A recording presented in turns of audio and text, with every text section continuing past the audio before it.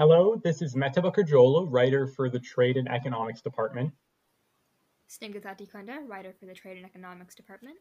And Carolina Byrne, writer for the Cultural Relations Department. Welcome to The Global Generation, the International Youth Politics Forum's podcast. Recently, at least 15 protesters from Hong Kong's political opposition camp were arrested in suspicion of organizing what were referred to as illegal protests. As a result, the actions of the Chinese government have brought into question the effect of democracy on an international level and its shortcomings with voter suppression in today's complicated times. There are many elections taking place this year all around the world, with India having their own coming up in May, and the US having theirs later this fall. Elections lead to enhanced focuses on electoral systems and the voting process to equally represent the voices of the population. But disruption and suppression become rampant during these times, and it's up to the general population to fact-check themselves and share their credible facts to the world, as several media sources become increasingly biased, which you can hear more about on our disinformation episode.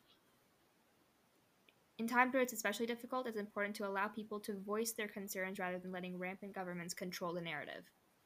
I guess it'd be good to start off with the mail-in voting system, which is becoming more prevalent in America especially. President Donald Trump has fears of mail-in voting as he seems it to be an opportunity for voter fraud, yet several Republican state officials are undermining this and continuing with it regardless. Even Republican officials in Iowa, Ohio, and West Virginia are taking steps to ease this process. Nebraska's Republican governor urged absentee ballots, and Florida's GOP chairman says the party will continue a vote-by-mail program. So on March 30th, Trump went on Fox and Friends to give a little discussion about the stimulus package that was being drafted in the government. So Trump said, the things they had in there were crazy. They had things, levels of voting that if you'd ever agreed to it, you'd never have a Republican elected in this country again. They had things in there about election days and what you do and all sorts of clawbacks. They had things that were just totally crazy and had nothing to do with workers that lost their jobs and companies that we have to save. So what Trump is saying here is basically that with this whole stimulus package, the idea was to kind of rejuvenate the economy, to kind of put a pillow under the ginormous drop that was the economic fallback from this pandemic. And what he's saying is that instead of focusing on how we're going to deal with voting in the upcoming fall elections, we should have been putting all of the $2.2 trillion from the stimulus package into helping workers and small businesses. So with this, within the $2.2 trillion stimulus package that the US passed, only $400 million were allocated to states to run their elections via mail in the upcoming elections. It's ludicrous to even process the fact that he's saying Republicans are going to be or Democrats are the only beneficiaries from having mail-in voting, when in fact I think the only example of voter fraud in the last 20 years pertaining to mail-in voting has elected Republican candidates.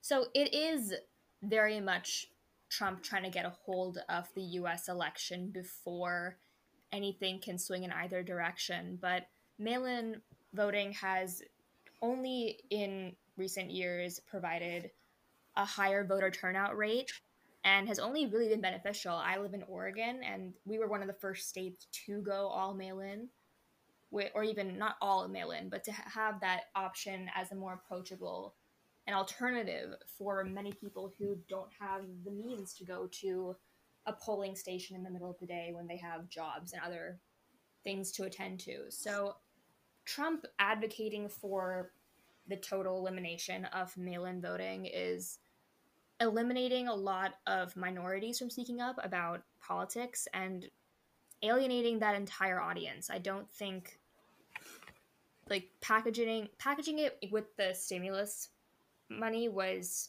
fine enough, but him cutting down the resources is only serving to better his chances of re-election and make a lot of people be underrepresented. What Trump is trying to do is basically shut down the US Postal Service so that ballots can't be cast through mail. A lot of people around him are telling him that if you let people vote by mail, you're going to have worse chances because, just statistically speaking, more minorities and more Democratic voters vote through mail if they have that option. So, what Trump's strategy here is basically to shut down the US Postal Service and make sure mail in voting doesn't happen. And today is April 28th at the time we're recording this. And it does not look like people are going to be swarming to the voting booths in the come to the fall elections amidst this like terrible pandemic. So it's just really contradictory for a president, the leader of the free world, to say, okay, if you guys want to vote, you're going to need to risk your lives, and you're not going to be able to vote through mail for some obscure voter fraud reason that doesn't actually have too much backing. Also coming on from this, a spokesperson for the Democratic National Committee, Sochi Hinosa, was saying that ensuring that Americans can vote during the COVID-19 crisis is fundamental to maintaining our democracy. And to sum up that, she basically was just saying that when the American people vote, Republicans lose. And it seems as though that's what Trump is admitting to in times like this, especially with what Snigdha was saying with Democrats accusing Republicans of preventing, minorities or immigrants from voting, who are primarily Democratic demographics. The disconnect between Trump and Republicans illustrates the increasing divide between otherwise politically allied officials, and most in the GOP are okay officially with mail-in voting and are using it in their campaigns, and said that it can be frictionless and be used to their political advantage.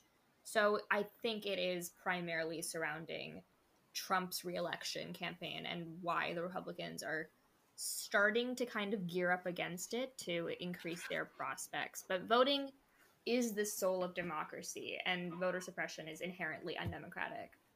And even the people are vastly in favor of mail-in voting because of this terrible pandemic.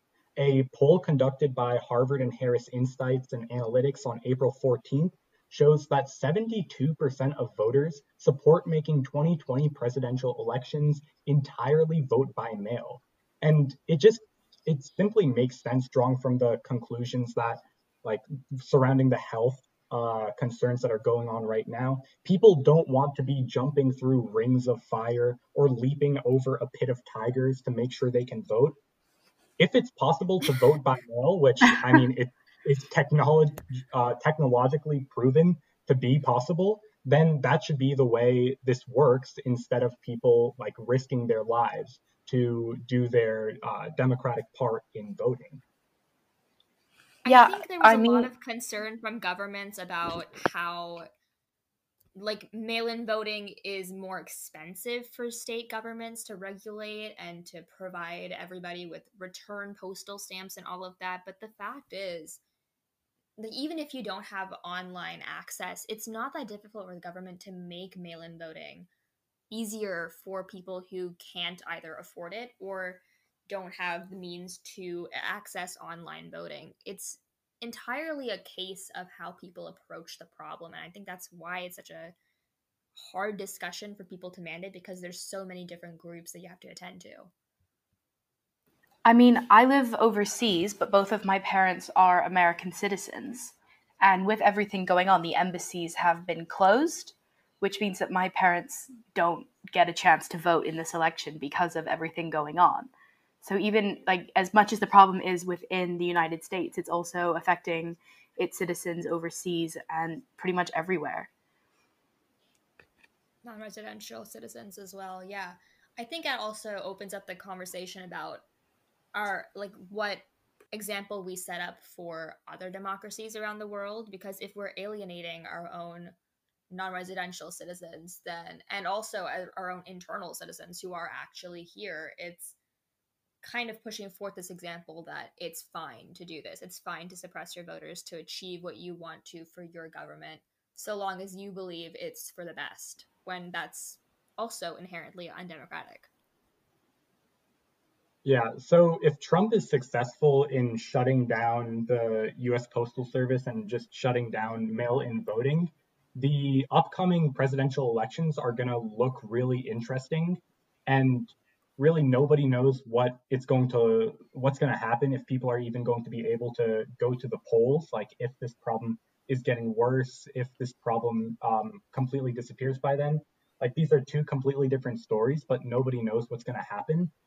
And just eliminating that prospect of mail-in voting could be really dangerous to voter suppression, to people trying to get their voices out there and being suppressed by the government, who has this ulterior motive in getting reelected instead, and trying to suppress voters in the process in order to get reelected. And it's a lot more interesting as well if you address the fact that this wouldn't be the first time the Trump campaign has been accused of voter suppression. There's a direct quote from an aide from the last election for Trump's campaign, who's quoted by saying that, quote, traditionally it's always been Republicans suppressing votes in places, which although he did later address that he was speaking about the previous accusations, it's extremely hard to ignore that the Republican Party, and more specifically the Trump campaign, is aware of these accusations, but are still not making any steps to rectify this or sort of reject these accusations or make it easier for votes to not be ignored, suppressed, or unable to be casted. Honestly, the Electoral College itself is voter suppression. At this point, it's kind of hard to deny that the vast majority of people didn't agree with what happened in 2016 elections, and nothing really came out of that, and we're almost at the end of his term. Side note, is Trump still impeached? That is a fact. Okay, so that's stellar for the US democracy. But even then, like, it's already difficult for representation with the lack of proper voting access, especially in rural areas. But getting rid of mail-in ballots for people that can't be able to express their voice, it's like the equivalent of cutting out a voter's tongue before they even can get the chance to open their mouth. It's wrong. It's inherently wrong. And if anything, an increased mail-in voting would seemingly benefit the Republican Party, considering that it would tend to support the ability for older populations to vote, which tend to be the demographic that support the Republican Party overall. Essentially, regardless of this debate, the polarization of the parties and the newly emerging black and white mentality of someone being staunchly either Republican or Democrat creates this divide. Regarding voter suppression, it's clear that political allegiance needs to be placed on a back burner, whilst Americans focus on preventing this miscarriage of democracy and overall work to ensure a free and fair election, regardless of the outcome or personal bias. Now we go over to the other side of the world and take a look at voter suppression in Hong Kong amidst the recent democratic protests. So for a brief background to Hong Kong and basically how these protests have been happening over the past year, Hong Kong was a former British colony handed back to China in 1997. And right now it has an independent judiciary and legal system with freedom of assembly and freedom of speech. But these freedoms that Hong Kong has, which are given to it under the Basic Law, expire in 2047, and it is not clear what Hong Kong's status is going to be after that Basic Law expires. So a lot of protests have been going around regarding Hong Kong and its independence from China, which date back to April of last year. In April of last year, China introduced an extradition bill saying that in certain circumstances, Hong Kongers would be taken to mainland China for trial. And this aroused fear among activists, saying that China would be using it to target people with political voices, to just take them out of the picture. So this bill was suspended, but Hong Kong wanted it withdrawn completely. And then after a few months of protests, the bill was withdrawn officially on October 23rd, but this was not really enough for the protesters, who had 5 demands. So the 5 demands from the protesters were that First of all, their protests were not to be characterized as a riot. As well as this, they wanted amnesty for the arrested protesters and an independent inquiry into alleged police brutality. They also wanted the implementation of complete universal suffrage and the withdrawal of the bill. The New York Times article by Elaine Yu, that was published on April 18th, basically said that more than a dozen leading activists and former lawmakers in Hong Kong were arrested in connection to the protests. And there was an incident early last year or the year before where 5 people connected to a bookshop of some form were outside of the country when they weren't even in Hong Kong, were kidnapped and just disappeared off the face of the planet. So Beijing and Hong Kong are in a political standstill right now, with both sides trying to fight back and gain some of their democratic rights, but it's leading to a lot of conflict because of how the initial bill was formatted. And suppression is taking over a lot more now with this whole pandemic, which basically gives Beijing the power to do what it wants.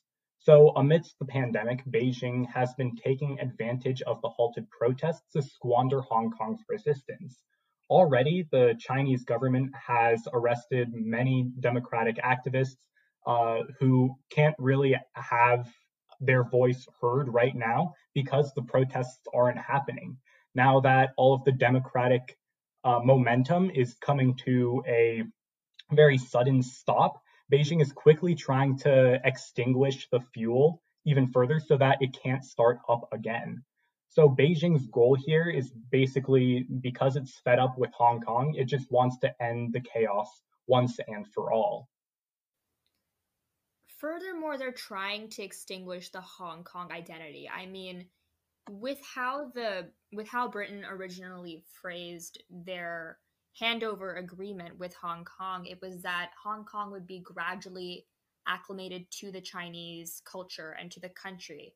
And there was a very interesting graph where, up until the point where China started changing their approach to the Hong Kong people, the Hong Kong people were actually identifying as Chinese. There was a steady incline of people who felt that they were Chinese and not Hong Kong. But once China started changing their approach towards the people, it went in the complete opposite polar direction, with a large amount of people identifying with the Hong Kong identity. But even the news in Hong Kong, they play the Chinese anthem on every day, every hour, basically. It's entirely stripping of their identity, which is what I think so many people are desperate to hold on to. I actually got the chance to visit Hong Kong about 2 years ago this time of year, and I can definitely say that from personal experience, I've been to both Beijing and Hong Kong, and Hong Kong felt significantly almost sort of, I guess, heavy with Chinese influence. Like, they do play the anthem a lot. I took the train around the city, and the noise between the platforms is a lot of different Chinese music as opposed to music more from the area, like traditional, like essentially the Chinese equivalent of like America the Beautiful, where it's more of like this Chinese influence sort of just infiltrating lives there in general. So the main takeaways from both of these instances, voter suppression in the United States and voter suppression in Hong Kong, is that the COVID pandemic is being used for political gain to undermine democracy and to fuel authoritarianism, because it is killing public opinion and it is killing representation. So it's basically using this crisis to politicize into making the most out of the situation for the people in power. I think it's also notable to mention the fact that as a youth, politics platform, the vast majority of people who are advocating for voter rights and this, I guess, separation from Chinese powers in Hong Kong are younger people, because the way that the original agreement was phrased, they're going to be the ones that have to deal with the effects of this bill wherever it goes in their lifetime. It's their lives that are directly affected. It's their citizenship that is going to be altered. So that's a very drastic difference, I feel, from the US and the Hong Kong voter suppression situations, just because of how much youth activism there is in Hong Kong.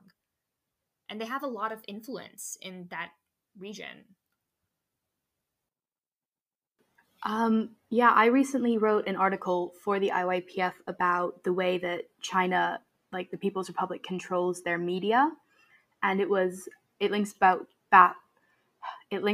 both to America and what's happening in Hong Kong, where constituents are greatly influenced by what they are being shown in the media, and that greatly affects how they vote based off their own voter perception. And I think it's very interesting to also note that China is a communist country, and it's communism as an ideology is often known for this totalitarianism, dictatorship type government where you have the people sort of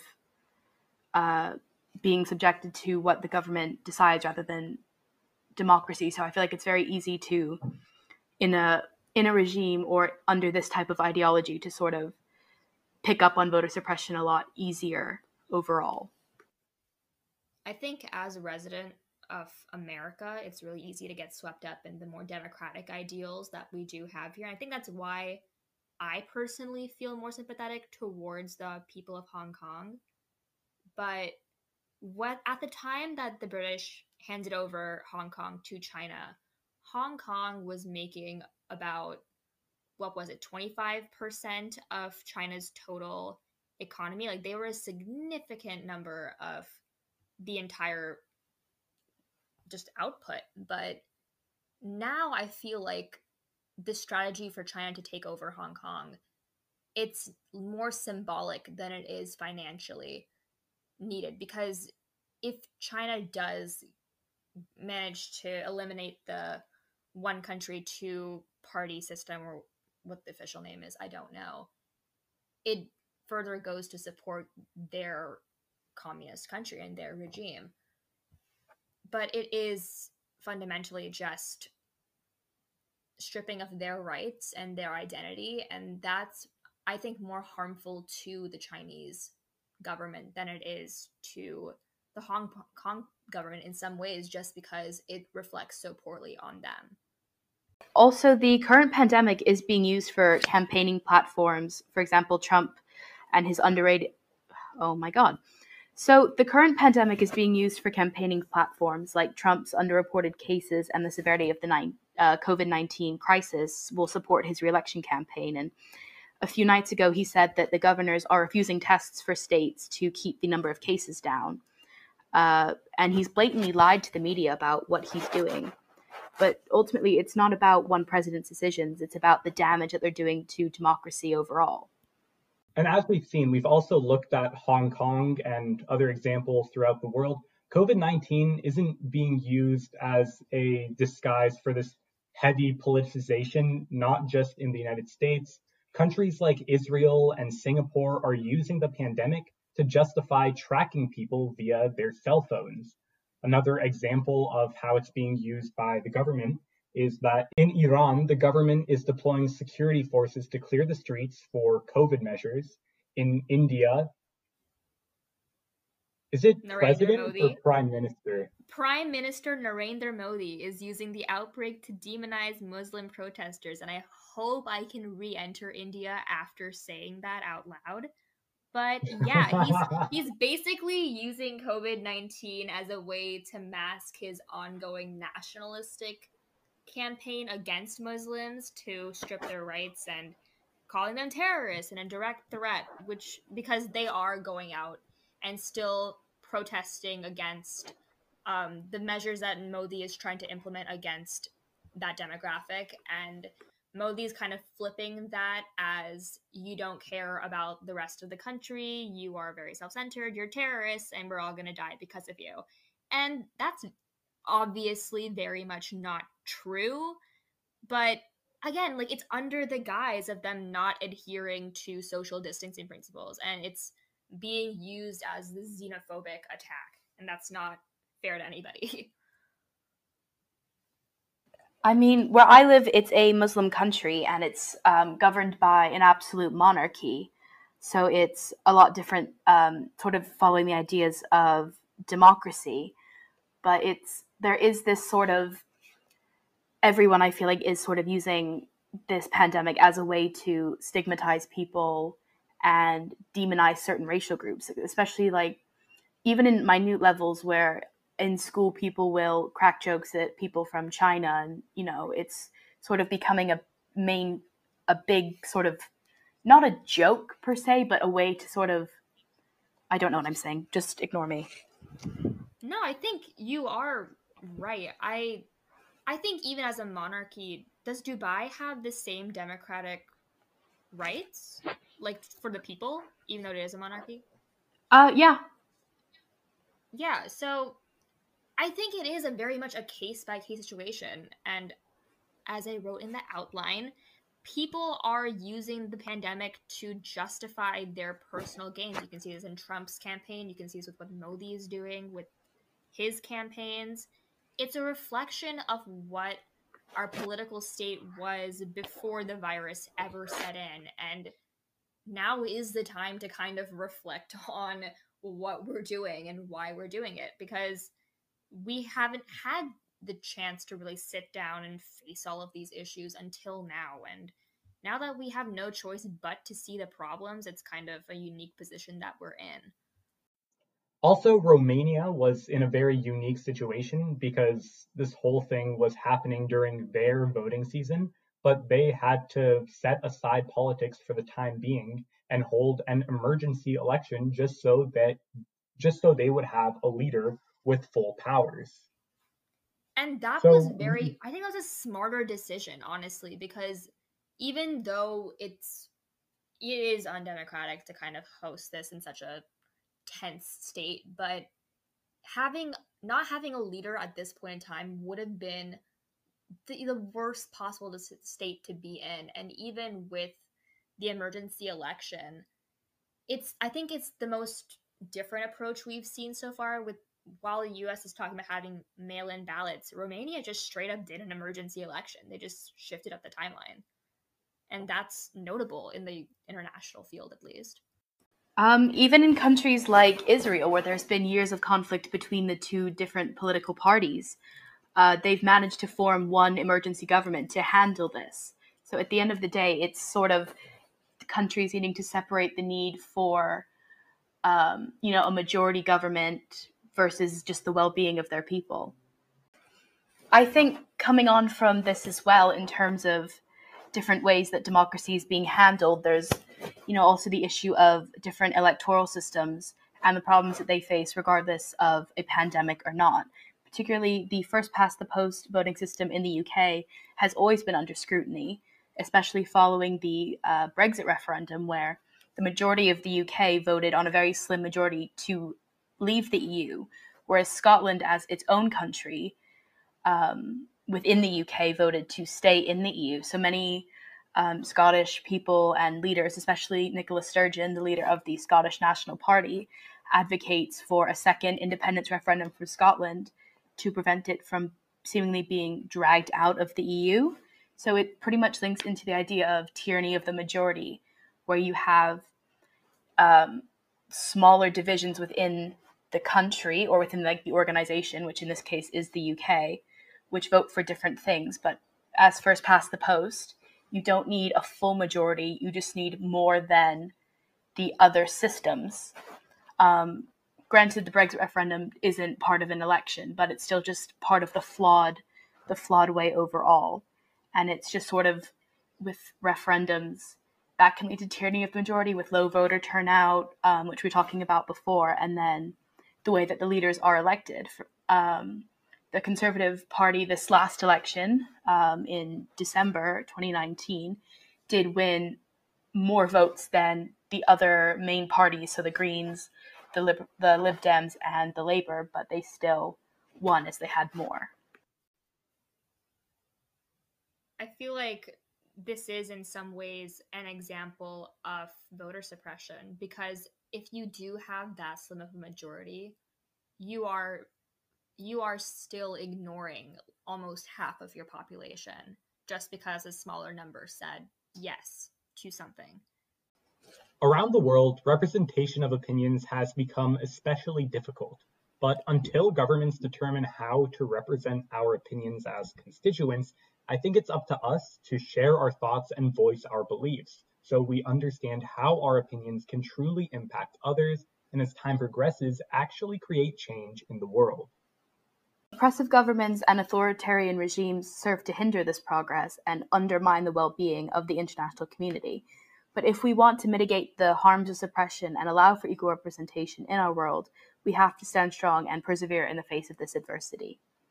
Thank you so much for tuning into the 4th episode of the Global Generation IYPUP's podcast. We would like to give a special shout out to Reese Sudhakar from the American Affairs Department, who did an exceptional job helping us prep for this. The next podcast episode will be released in 2 weeks. For more information on democracy, representation, and topics covering everything from geomilitary relations to human rights, please check out our website at www.iypforum.org and follow us on our Instagram at iypforum for more information. See you next time on The Global Generation.